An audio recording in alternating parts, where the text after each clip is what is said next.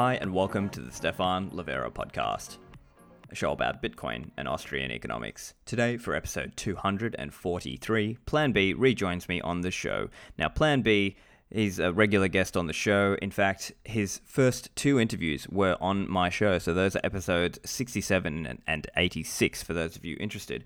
And in this show, we talk a little bit about why we believe demand for Bitcoin will skyrocket. And we talk a little bit about his thoughts on how the stock-to-flow and stock-to-flow cross-asset models are going. This show brought to you by Swan Bitcoin. Bitcoin has emerged as a major player on the global stage. It's been significantly de-risked over the past year with major investors, institutions, and companies making big investments.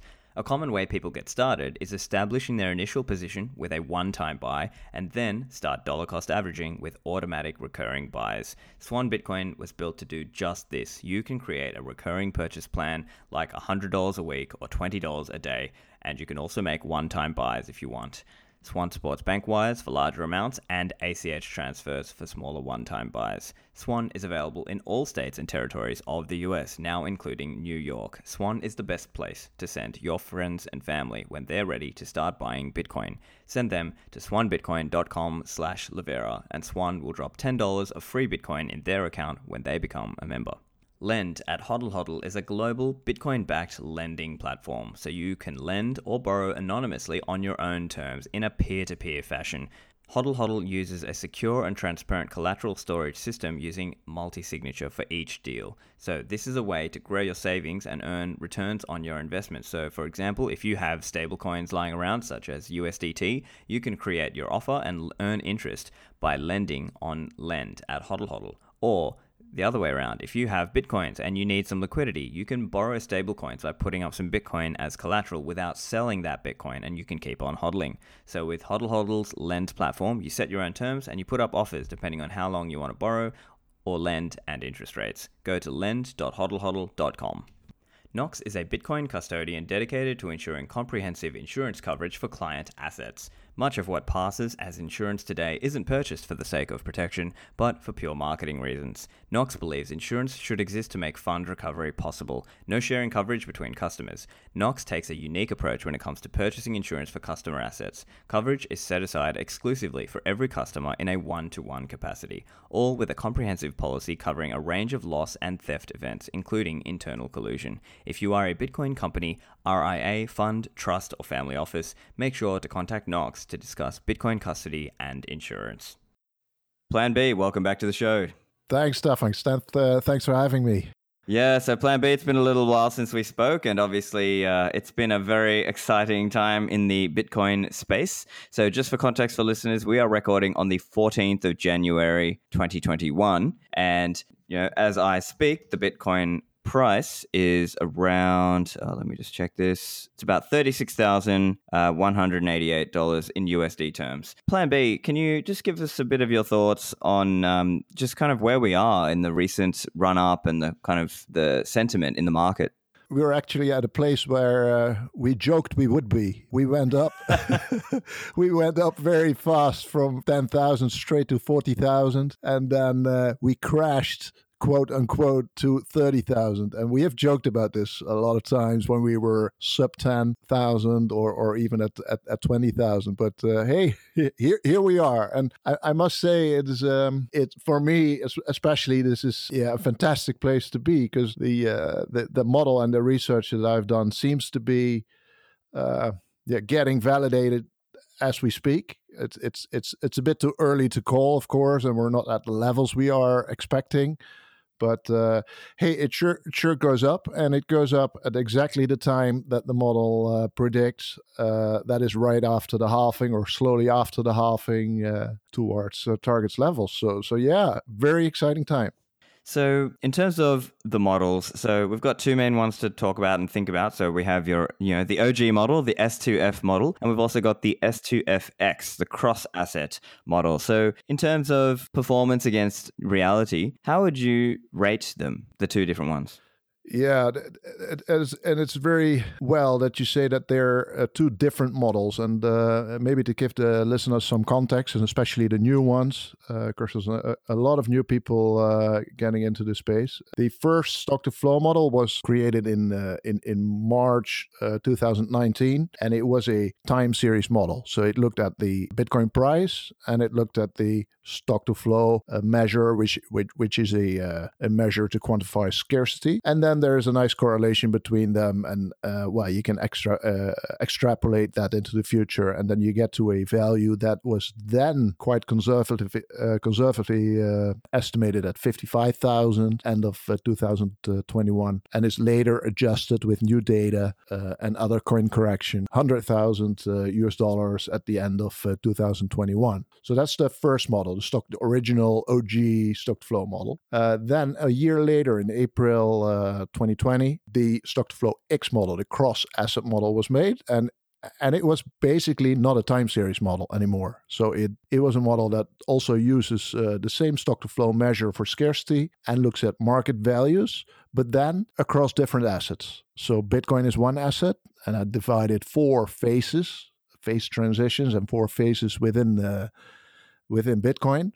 But then it also includes in the model, so in the data and ultimately in the model parameters, the stock to flow and market value of other assets like gold, real estate, silver, diamonds, and that's what makes it very different from the stock to flow model originally, but also more robust, if you ask me.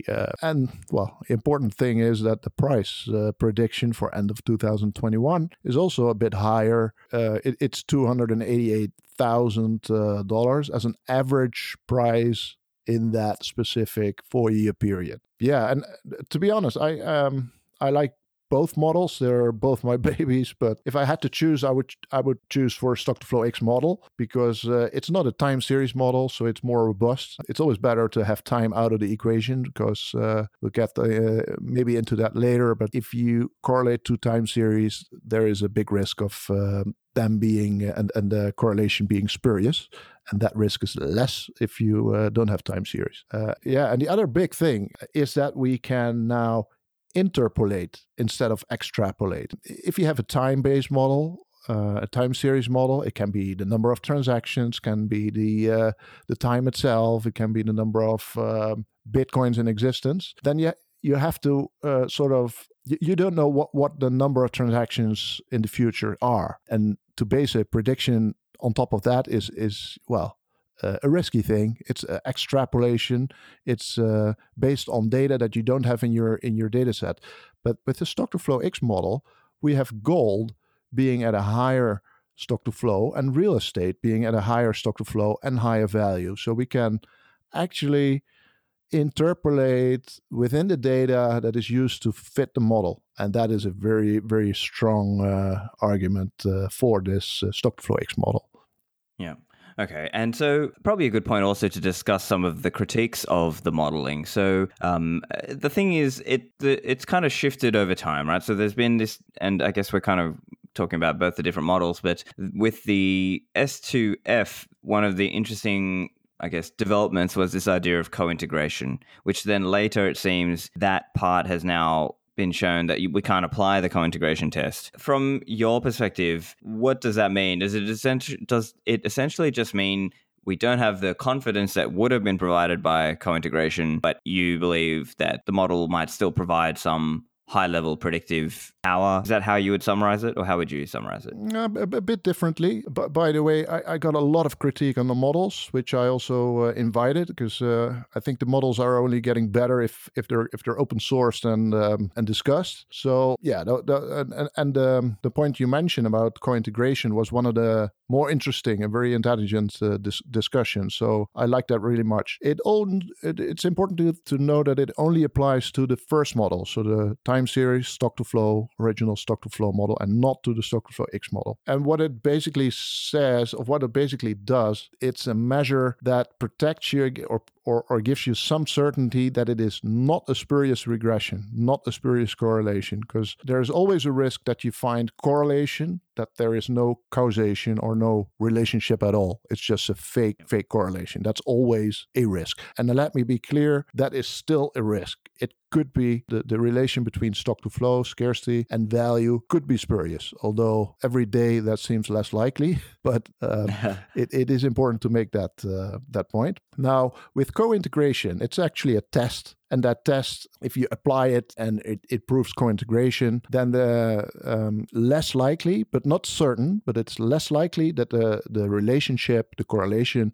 is spurious, is false. So there's a lot of probability that it is a causal relation and a correlation that you can use for making predictions. But the discussion was quite interesting because it was actually held with a Dutch guy, an Australian guy, a German guy, and me. There were 4 people working on the same data and the same tests. And first, we all did the same tests, and the tests clearly showed co-integration. And co-integration means that the series stick together very closely. The story about the drunk and the dog was made. The drunk goes on the street to walk his dog. The dog is on the leash. Well, the drunk goes everywhere. The dog goes everywhere. But the distance between the drunk and the dog can never be larger than the leash.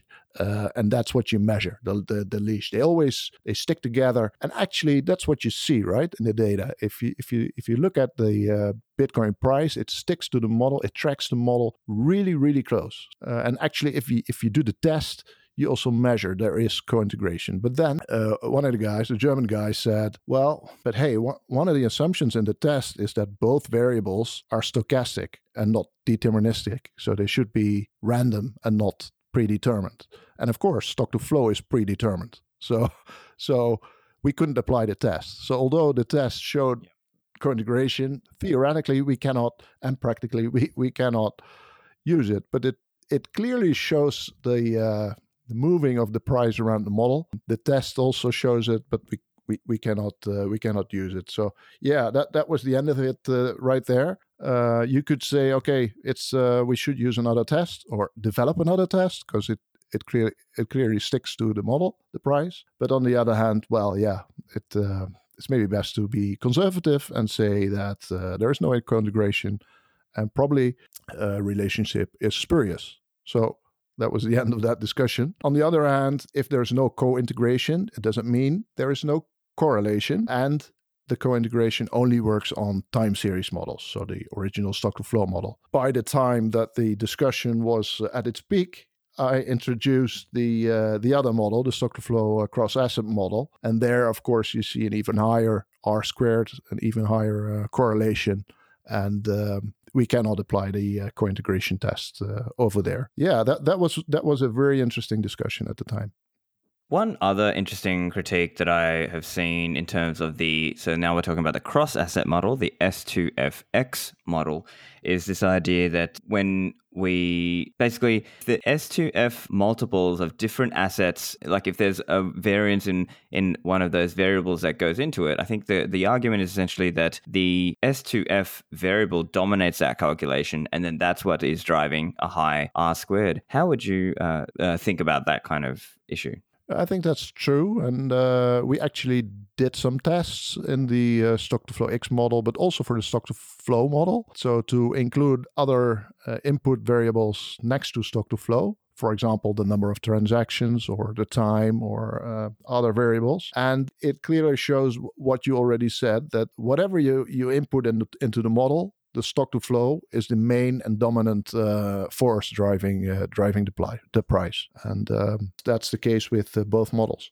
Yeah, I see. I guess that would just be a difficult thing if you were going to try to run that on other assets, right? Because we can see that with Bitcoin, but it's not like, I mean, if you're going to try to run those other, like not the price calculation, but with other things on gold and property, that's a kind of a harder thing to do. I guess theoretically, some of those numbers might be possible to create though, right? You mean the stock? Yeah, well, there's the different aspects. If you do it on other coins, for example, you find no correlation between stock to stock-to-flow and price. You actually find co-integration and correlation between the price of those altcoins and the price of Bitcoin, but not between their own stock-to-flow and the price of those altcoins. If you look at gold and silver and other assets, there are not much assets with a large stock-to-flow, with a stock-to-flow larger than, say, 2. There's really not much there. Silver, gold, diamonds, real estate, maybe art. Art is a 3 trillion market,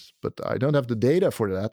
I would be very happy to analyze it if somebody has the data, but that's about it, I guess. And for example, if you look at gold over the same period that we have the Bitcoin data, so since 2009, if we look at the stock to flow of gold and the market cap of gold, it sort of stays the same. It's very stable. And I plotted it in some of the charts. It's the amount of movement in stock to flow of gold and the market price of gold if you plot it, it's within the small dots that I put in that chart. So it's really stable. It's remarkable. Yeah, and I think you've also been tweeting out recently, or maybe just under a month ago, you were saying RIP to the idea of lengthening cycles and diminishing returns. So why was that?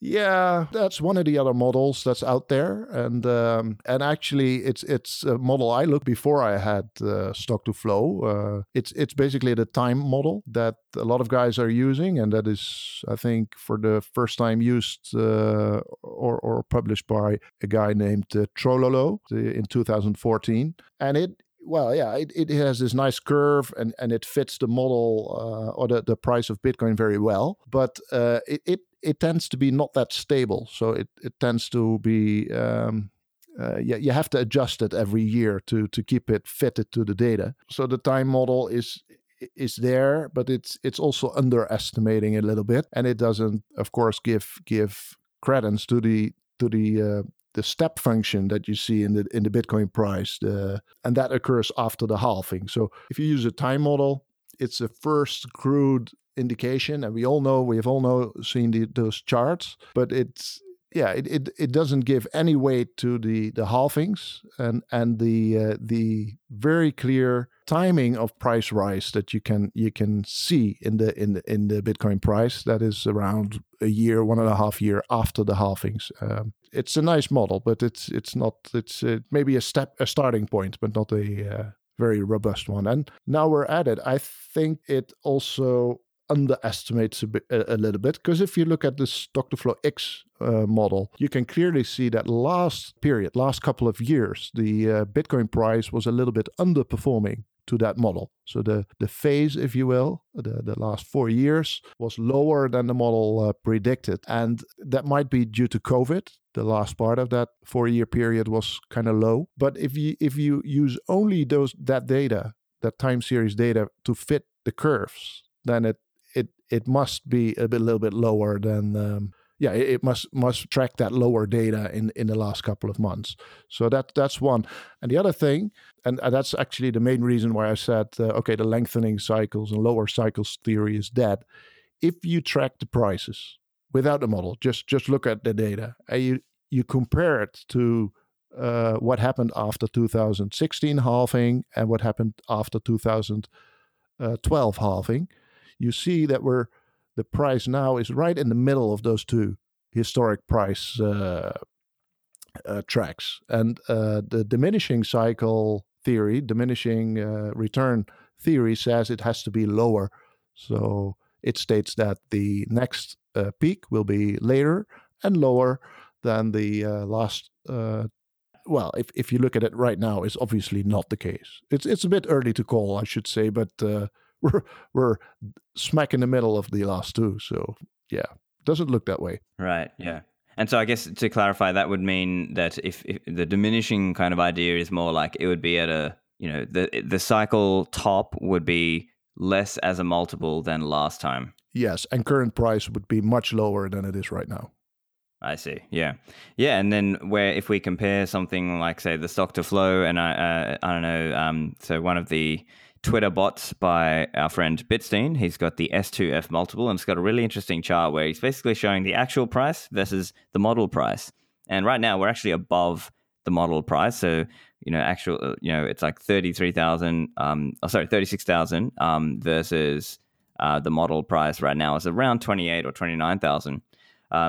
So I guess what's your view on that idea? Even though, we don't have co-integration and that's not part of it anymore, it's just interesting, I guess, to a person looking at that chart that you think, okay, it's really interesting that it's kind of staying inside that range. Now, I guess one critique that someone might be thinking is, oh, well, hang on, these guys with their charting and their modeling, and they keep changing the day, and now it's 463 days and so on. How would you think about that particular issue? Yeah. The 463 days is a nice thing. I'll get to that later. But first of all, the fact that the model or the price tracks the model so well, it's actually magical to see. Also for me, I mean, you make the model, you trust or you hope it will be right, but of course the proof is in the pudding, and now we see it happening. So it's really magical to see it. I'm very happy about that. And well, we have to see whether it goes to the 100K or 288K, or that we already have had it. But I'm quite optimistic about the 288K. That would be my target. About the 463 days. That's actually an improvement that was suggested by Preston, and Preston and I, of course, discussed the models a lot. And also that site Digitalic, you mentioned the Twitter bot of Bitstein, which is a beautiful thing. And Digitalic has also real-time charts on his website. Preston said, okay, you have to ask him himself, because he can tell it much better than I. But he said, okay, I see what you did there. You tried to keep the model as simple as possible, only to have the stock to flow as an input. But we also see from last two halvings that the price effect kicked in later. So there is a time lag in price going up after the halving, and we can model that if we just very roughly look at the last two halvings. We see that the all-time high after the 2012 halving was about 13 months after the halving. And for the 2016 halving, that was about 17 months after the halving. So on average, there's 15 months from the halving to the all-time high. And if you multiply that by the number of days, which is in a month, which is then 30 and a half, you get very close to that 463 number, and that's how you calculate it. And when you use that number, the fit will be even better than if you use only the stock to flow variable, because you now have adjusted the average the stock to flow over those 463 days. And I think it's a very nice addition, and it tracks even better. Yeah, I certainly think it's really interesting that when you look at this chart, that it just kind of seems to stay within these blue bands, and there are times where it goes outside the dark blue band, but it's still within the light blue band and so on. It's just an interesting chart to look at. But I guess at any point, I guess it depends how bullish we are on Bitcoin. Obviously, all of us we're all bullish on Bitcoin. I wonder, is there, because we really don't know when any of these things break down, right? And when I say break down, I mean like break to the upside, right? Like it may just be that enough people around the world wake up to Bitcoin, start buying it, and then just completely destroy all the models and just completely blast through. Right. And this would be more like as I was discussing with Preston, the idea of the final cycle. So I wonder, I guess, as you look at the landscape, what's your thoughts on that idea of, okay, are we people just going to start front running the future cycles and just buy it all now? And are we going into a final cycle? Or the counter argument might be something like, well, see, there's just not that many people who are woken up to Bitcoin and putting in enough of their portfolio into buying Bitcoin, so it just can't reflect yet. Yeah, Well, that's a very interesting discussion. I think we will be having that exact discussion for the next 12 to 18 months, at least. So it touches on a lot of interesting aspects, this final cycle discussion. And let me mention a few. One is the efficient market hypothesis, which was also one of the critiques on my model, right? I think Nick Carter wrote a nice piece about it. But the efficient market hypothesis says that all the information that's publicly available should be reflected in the prices of assets. So stock to flow is publicly available. The model is publicly available. It should not be so easy to make money as just to buy Bitcoin now, follow the model, and be rich. So the model cannot be. On the other hand, and then we come to this front run argument. If now we see that the model does work, regardless of the efficient market hypothesis, it does work, and it goes to 288. What happens then? Will people then front run the next cycle? Because for the next cycle, the model predicts a price that's far above $1 million per Bitcoin. So will investors then price that cycle in as well? And the efficient market hypothesis says they will, because the information is out there. We've seen that it works. And if everybody thinks it works, it would be the rational thing to do. On the other hand, and I don't know if I had that same question when the price shot up after publishing the model in 2019, but that turned out to be too early because the price went down afterwards. But we had that exact same discussion back then. And just like back then, I think we will not have a final cycle now, and we will not see we will see some front running or some FOMO, if you will, after 288. So the price will probably go much higher, maybe to $500,000 at the all-time high.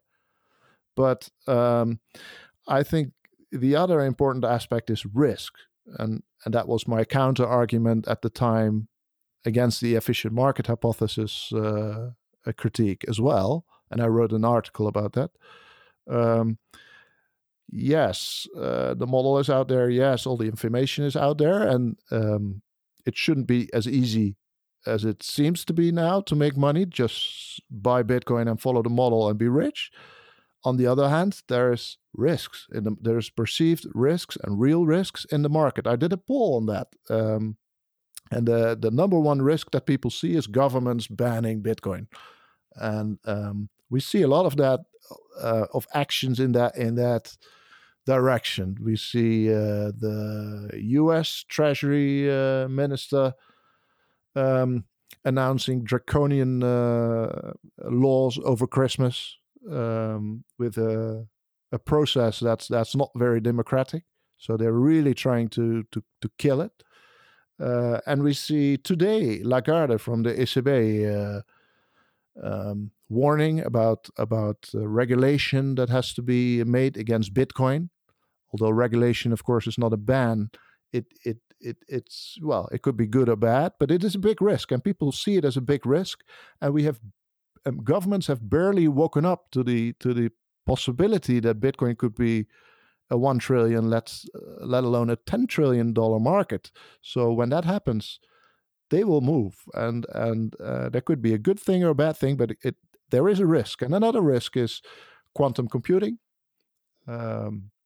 They could break the private-public key relationship. So all the experts say it's not possible, and it's not possible for at least 10 years, and there may be adjustments to the software, etc. But still, it is a risk, and I think those risks, whether true or not, will surface again, especially after the FOMO phase, after we hit the stock-to-flow target models and maybe beyond. There will be risks, and there will be black swan events that make those risks look very real, and we will go down again. So I truly think that will happen. And also, that's another argument. The human nature greed and fear, it will stay the same. So we probably have FOMO. We will have FOMO once we go up and go beyond 100,000, and we go too high because of greed, and then some risk will surface, and people will be so fearful, and they think they estimate the risks too high, and price will go down. So yeah, I think that will stay the same. That having said, and that's the third big topic this whole discussion will touch. It's the topic of hyper Bitcoinization, and that's the old Bitcoiners know what it is, but it basically means that Bitcoin goes to the moon, that it will become a unit of account, and that maybe the dollar dies. And Bitcoin will be the thing that we all use to pay and to save money. And when that happens, that would be the final cycle. But it would be more of a final cycle for the dollar, in my opinion, than for Bitcoin. So it will be the moment that the dollar will end, or will end to exist as the global currency. And I don't think that will be this phase, the phase 5, if you will, but the phase after phase 5. So when Bitcoin will reach a market cap of, somewhere in the neighborhood of real estate, let's say $100 trillion US dollars. And I like that number for some reason. Oh, yeah, I wonder why. But yeah, I think it's... if we look at, so just looking at the OG model, the S2F model, it seems to me that, so that model predicted price of 100K for this round. And I think off the top of my head, I think it's something like 300,000 or so for the next round in, let's call it 2024 and the 2025 cycle. And then I think the 2028 halving and then potentially the 2029 bull run, I think it's predicting something in the millions. I mean, really, if we were going to talk about final cycle, I think to me it makes more sense that 2029 might be the final cycle. But I mean, things can change, but I guess that's one way to look at it if you're just looking at the stock to flow model. Yes, I think, that's true. So it will be the next cycle after 2024, more in the 2026, 2028 area. But then again, there will always be risk, greed and fear, a total elimination of the cycle. I don't know. Hyper Bitcoinization is a really I don't know if it's a good thing or a bad thing to look at, but it will be very interesting. And the front running also, I don't know.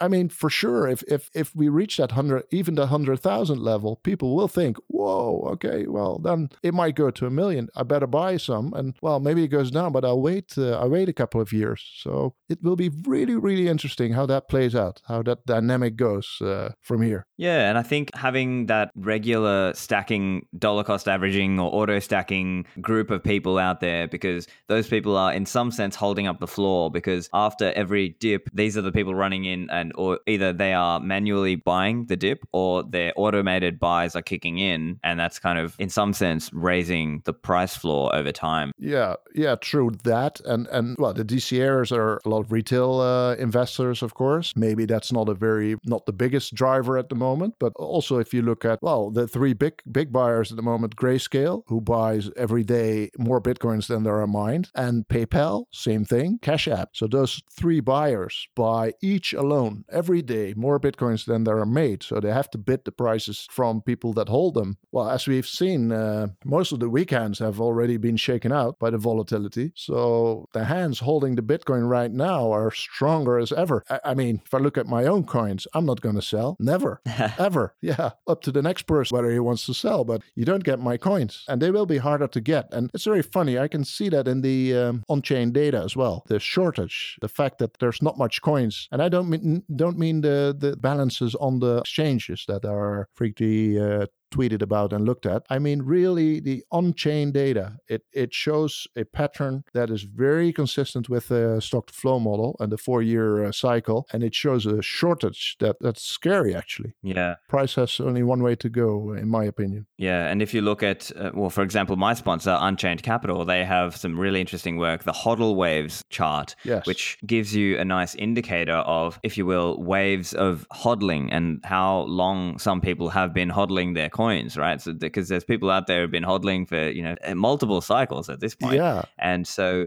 these are people who, I mean, I guess it's interesting, right? Because you make that point, and it's a good point, about how if you add across Grayscale and Cash App and PayPal and others, that's buying more than the amount of new coins created each day, or issued, if you will, by the miners each day. But then I guess the other part of it is old hodlers, because eventually at some price, they might say, okay, I want to take some out and buy a house or buy a car and so on. Because obviously, yes, Bitcoin is going up, but I need to live. I need to look after my family. I have living costs or whatever. And I guess maybe that will become a more of a dominating factor of just how many people are willing to offload, even if it's a small portion, aggregated across millions and millions of hodlers. That small portion can add up to a new amount of supply hitting the market in terms of the sale of Bitcoin. Yeah, I think that's a key thing you described there. And the HODL wave chart is one that has inspired me since the very beginning to do on-chain analysis and look at the data. The HODL waves are really, if the listeners don't know what we were talking about, Google it, look it up in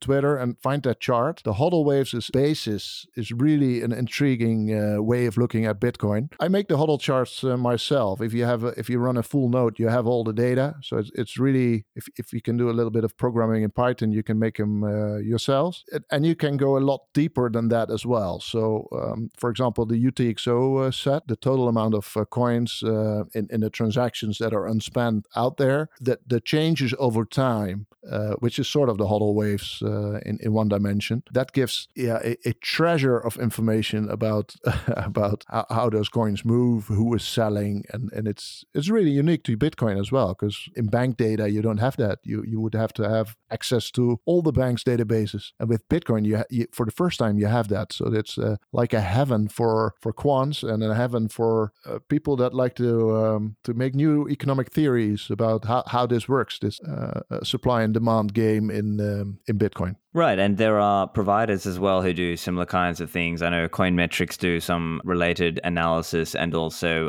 Glassnode. So for listeners, I've got an episode with Raphael Schulte-Kraft. He's from Glassnode. He's the CTO, and we spoke a little bit about some of these statistics as well. And I guess one interesting one is looking at, of all the unspent transaction outputs, you can look at how many of them are sitting in a profit and how many of them are sitting in a loss position, and try to ascertain where the market is at from looking at those numbers. Looking more broadly at the macro world of all of this, what are some other, I guess, relevant factors to think about? I mean, it seems every 6 months we get some drama about Tether, and oh my God, Tether is not backed and so on. What's your thought on all of that? About Tether, I don't think it's a relevant factor.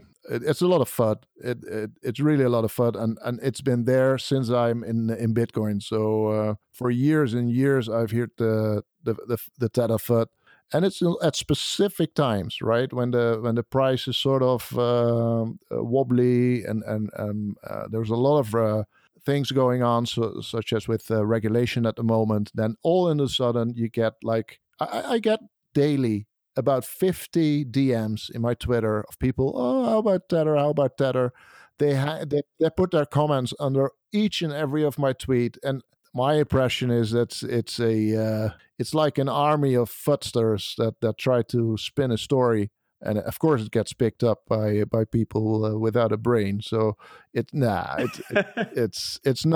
I find there was a podcast, I don't know where it was, but with the two guys from Tether who that was very good. It was last week. It was very good, and they explained how it works, and And why Tether is there, because, the banking system is very slow. If I transfer money to the US or to Australia, it easily take 3 days, where if I want to park some Bitcoin money in cash in US dollars for a couple of hours, that then would not be possible. So yeah, you need a coin, a synthetic dollar, where you can park and unpark your money. That goes way faster than the old, slow, traditional banking system. And I get it. And yeah, that's of course how much the tethers are backed by real dollars and other assets. That's an important thing, and more transparency can be given there by Tether. But it's a very traditional issue as well, with having collateral against loans and future markets that are fully collateralized every day. I guess for people who are not aware or not familiar with those collateral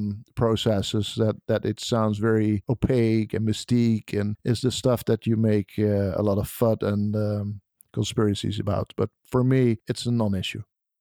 Back to the show after a message for the sponsors of the show, CipherSafe.io. They are producing the Cypher Wheel product. So if you've invested in a Bitcoin hardware wallet, or you have a BIP39 seed, those 12 or 24 words, make sure you've backed it up in a way that's fireproof, waterproof, rustproof, petproof, and tamper evident. Look into the Cypher Wheel. It comes in a wheel shape, and it masks the words of your seed, and it also comes with a padlock tamper evident seal, so you can know if it has been opened. Make sure you or your loved ones have access to your Bitcoins if an accident occurs. There's a range of products available on the website at CipherSafe.io, and use the code Livera for a discount. Are you looking for ways to get multi-signature in a guided approach? Unchained Capital are building Bitcoin native financial services, and they can help you achieve this. Their multi-signature vaults are easy to use. They're a web interface. You can get 2 hardware wallets and set them up on your own. But if you need help, they offer a concierge service. Now, they offer this both in a personal context and also in a business context. So you can have concierge calls to walk you through configuring the devices. They'll send you the devices, and they'll send you some Bitcoin to put in the vault also. And they'll educate you on each step in that process. Unchained offer a range of features, such as advanced features for those of you using it for business accounts if you are moving to a corporate Bitcoin standard. So make sure you go and check them out. They're also a great option if you are looking for somewhere to store your keys in terms of your self-directed Bitcoin retirement accounts. So go to unchained-capital.com to find out more. Back to the show. Yeah, sure. And I think it's really interesting that a lot of people just latch on to an explanation, and sometimes they can't find it in themselves to believe that Bitcoin is this genuinely new thing. It is a monetizing asset. It's not just like some little tulip bubble thing, and tulip bubbles don't last for 12 years and continually grow each time and have all this actual utility and networks growing around the people who really use it in the real world, right? Yeah, and maybe Stefan, it is easy for us having a background in banking and institutional investing, but I mean, what I've been seeing since 2008 and 2009, basically since Bitcoin was developed and since the global financial crisis, the amount of quantitative easing and the money being printed by central banks, what they have done last years, is so overwhelming. So it's the only macroeconomic topic. It overarches everything. It's staggering, really, how much money has been printed and what it has been used for. And I've been in a position where I've dealt with central banks on a daily basis, from a bank context with Basel capital management requirements, from an insurance context with solvency requirements, and we've been working. Actually, we've been selling stuff to the central banks for years and years and years, and they buy everything. You know that famous scene in the Big Short where the crew is at a conference in Las Vegas about mortgages and mortgage securities.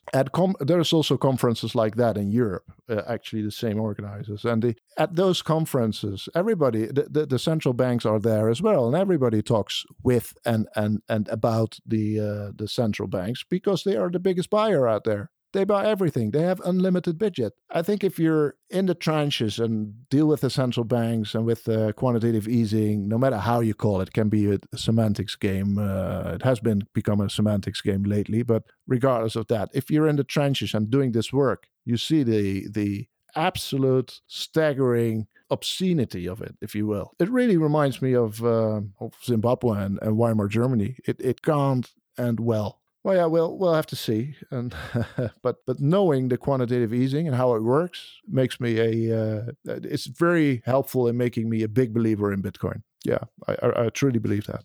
Yeah.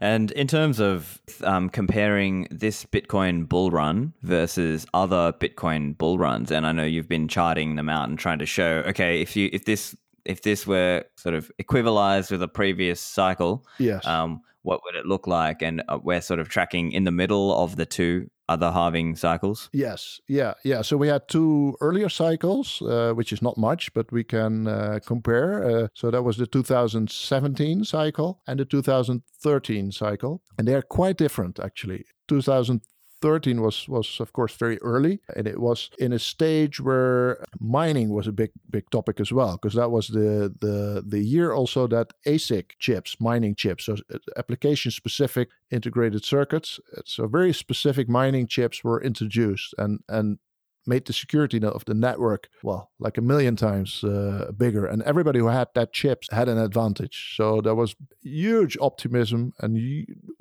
excitement about this step in this next step in the Bitcoin history. And price shot up from I think it was a low of $2.5 dollars, average $5 to first $100 and then $1,000 within 1 year. So that was really unimaginable fast and without much corrections in between as well. There was been one big correction, but then 2017, the mining technology was done. There was there's a lot of improvement, but not like that big huge jump like in 2013. So the new thing and the excitement was all about altcoins and ICOs and forks. Everybody was dreaming about tokenized world and new coins, and sort of fintech wave hit the markets, and that craze shot the price up from, what was it, 400 to 200 at the low to 20,000 at the high. So that was also very very nice rise, but it had several corrections in between, like 6 or 7. Very different from 2013. So it had 6 or 7 corrections of about 30% in between in that big rise. And so right now the big question is correction or no correction. I guess part of the answer we already have, because we just had a big correction when price shot up from 10 to 40,000 and then crashed to 30,000, which is 25% minus 25% correction. But it's very, very, if you ask me, it's very similar, and maybe more similar to 2013 price wise than 2017. So we might as well see not that much corrections on our way up, and that is also compatible with the macro environment that we see at the moment. We talked about that the quantitative easing has gone full throttle, of course, since COVID, and more money has been made by central banks and will be made by central banks in the months to come than we have ever witnessed before. So that money has to go somewhere. I mean, that goes to banks, that goes to companies that are saved and would have otherwise default. And all the people, all the managers, but also the employees of those companies, they can go on buying stuff, which is a good thing, of course, but it also keeps the economy going. And in that way, in a very real sense, the quantitative easing money, the printed money, enters the real economy, and it enters the real economy at the top first, of course. So the managers get it first, the politicians and the people that are already rich. So what did they do with it? They buy assets. They buy a second house, a third house, a street of houses as an investment object. They buy gold. They buy Bitcoin.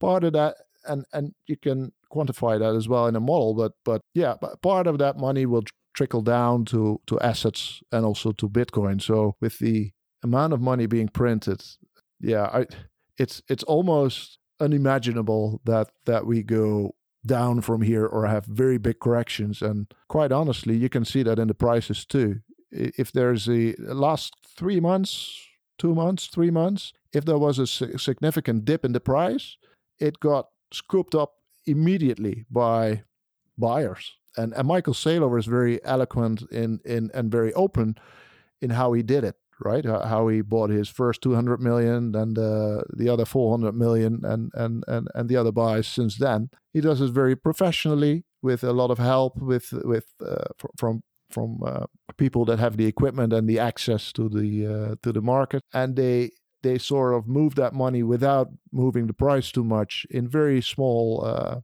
tranches. So yeah, I have the feeling that every dip, every time the price goes down, there's somebody with stronger hands that will say thank you very much for the coins. They will now end up in my wallet, and they will go in deep cold storage, never to be seen again, or at least in the next 10 years. So yeah, I think we're witnessing that right now, and it feels more like 2013 than 2017 for me. Yeah, very interesting there. And I guess as we are entering this whole phase 5 thinking, are there any other broader macro themes that you think are worth commenting on in terms of things like, what other kinds of entities we might see entering the space? What kind of, vigor will they be entering the space with? Will they be sort of very cautiously dipping their toe in, or will they start to actually really really dive in, dive in a more deep way to Bitcoin? Yeah, there are two things I'd like to say about that. And one is the institutional investors are really lining up now to buy Bitcoin. I've been invited almost weekly to join meetings with hedge funds, family offices, banks, insurance companies to talk about Bitcoin, to not only the stock to flow model, but just the whole Bitcoin thing, and how you can buy it, and how you can hedge it, and how you can do it how you have to look at it as an investor. So there's really a lot of demand from investors, and one of the things that I find very interesting also for myself is the derivatives markets. So if you look at the futures market, for example, you can now buy a Bitcoin for, say, $35,000, and you can sell it at the same time for a year later. You can future sell it for more. So for, I don't know what the price is, but $36,000. So you get a certain $1,000 profit. You only have to wait for a year. And of course, you give up your upside, and you also have no downside, so there's really less risk. But you really have to know what you're doing. But anyway, if you do it like that, it's a cash and carry strategy. You can make a 20% return annualized, and that is the kind of returns that Warren Buffett and famous hedge funds get, but not banks or insurance companies. They'll be happy with maybe 5%. So 20% in an easy trade like that is something that cannot be ignored and is seen by more and more people. And some people, put their toes in the water, and of course it works. So more people, it is too good to be true. And add to that a negative interest rate environment that I'm living in Europe, minus 0.6%. You can actually buy you can borrow money for negative interest rates if you're an institutional investor. But even as a private individual, you can lend against your house for 1%, or lend without collateral for 3%. Well, if you use that money, I'm not advising to do that. I'm advising not to do that. But for professional investors, this is candy. This is too good to be true. And then if we look at option markets, we see implied volatilities of over 100%, which means there's call premiums from 40-50%. So you can do volatility harvesting strategies, and which are very, very profitable and cannot be done on other asset markets. So the whole derivatives markets and the relation between the spot markets, derivatives markets, futures, options, etc. I'll be watching them like a hawk, actually participating in them. I see a lot of people entering those trades and looking at it. I think the prices, the future and option market prices, will give us a lot of information about the future. So it's really interesting if those base rates in the future stay that high, if the implied vols in the option market stay that high. And so that's one thing that cannot be denied anymore by the more traditional investors, and that will be seen by more and more. The other thing is not so much investing, but more society thing, and I guess it's a very positive thing. Good money, sound money is very important for humanity. It's good for trade. It's good for specialization. It's good for capital allocation and allocation of scarce resources. Where do you invest? Where not? And to have sound money, a measure, a unit of account that can be counted upon, that can be depended upon, is very interesting and very important. And we don't have that at the moment because central banks are printing the money at will. They're using it for political purposes. They're even weaponizing it. And it's like an architect that uses a measure, like the meter or an inch, that changes every day. Imagine how a building like that looks after the architects are finished. And that's our economy at the moment. So we're building with a measure that is changed every day. And Bitcoin will, for the first time, introduce a constant, and that is the 21 million coins. So there will, for the first time ever, be a constant in finance, like there is a constant in physics, like the constant of light, the speed of light, for example. Well, in mathematics, and that's from an Austrian perspective. And I talk about this with Saifedean lately. That could be very interesting. This constant, and maybe with that comes a sort of predictability, but at least a totally different kind of economy, a separation of money and state. And in my opinion, it will even unleash the next renaissance with science at the very heart of it, but also with art and freedom and a totally different society than we have at the moment that is dominated by governments and states. And this one will be more sovereign, individual, and math and art based. That I find that a very hopeful perspective, and that's maybe, apart from the investing, the main reason why I find Bitcoin so very, very interesting. Yeah, there's certainly a lot of factors in there that really point to being bullish at this point in time. And some of the earlier points you were just making there, like the cash and carry strategy. Now, obviously, for those of us who are more hardcore Bitcoiner, we wouldn't want to give up the upside of holding Bitcoin. But for somebody who's a little bit more trying to dip their toe in here, this is an easy way for that kind of person to, so long as they have the right institutional setup to be able to achieve that kind of strategy. And I think the other point that you raised that's really interesting in terms of where the next, let's say the next big amount of demand or the next, potential big markets for people who are going to come into Bitcoin is this whole cost of carry, which we're seeing in Europe. Large people who have, large amounts of fiat money in their bank accounts are now starting to get charged for that.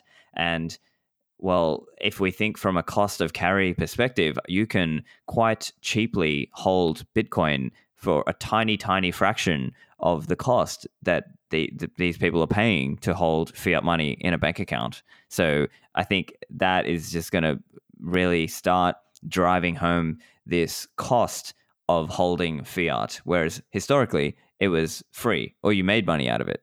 Oh, absolutely. And it's, for example, in Holland, it's not even small amounts. It's everything above 25,000 euros. You get negative interest. You have to pay. You don't get interest. You have to pay. And I can tell you, the moment that that happens, that negative interest rate is unleashed upon your savings, then the demand for Bitcoin will skyrocket. I saw it happening around me with friends and family. I saw it at work. I saw it in the whole country. Everybody is scrambling to get his money out his negative interest rate bullshit. It's really, it's unimaginable what that does psychologically, and of course it just eats your money away. Yeah, it's a very big injustice, and hopefully more people start to see that, and I think they will see that over this next couple of years. But I guess with all that said, it's probably a good point to wrap it up at this point. So listeners, make sure you follow Plan B on Twitter at 100 trillion USD and find his website, planbtc.com. Anywhere else you would like to point people, or is that essentially the main places to find you? Twitter is the main place. I do have a website with it's planbtc.com, and it has all the podcasts and articles. So the 3 articles I wrote. But Twitter is the main thing, and reach out if you will. The DMs are open. Fantastic. Thank you for joining me again, Plan B, and hope to chat again soon. Thank you very much.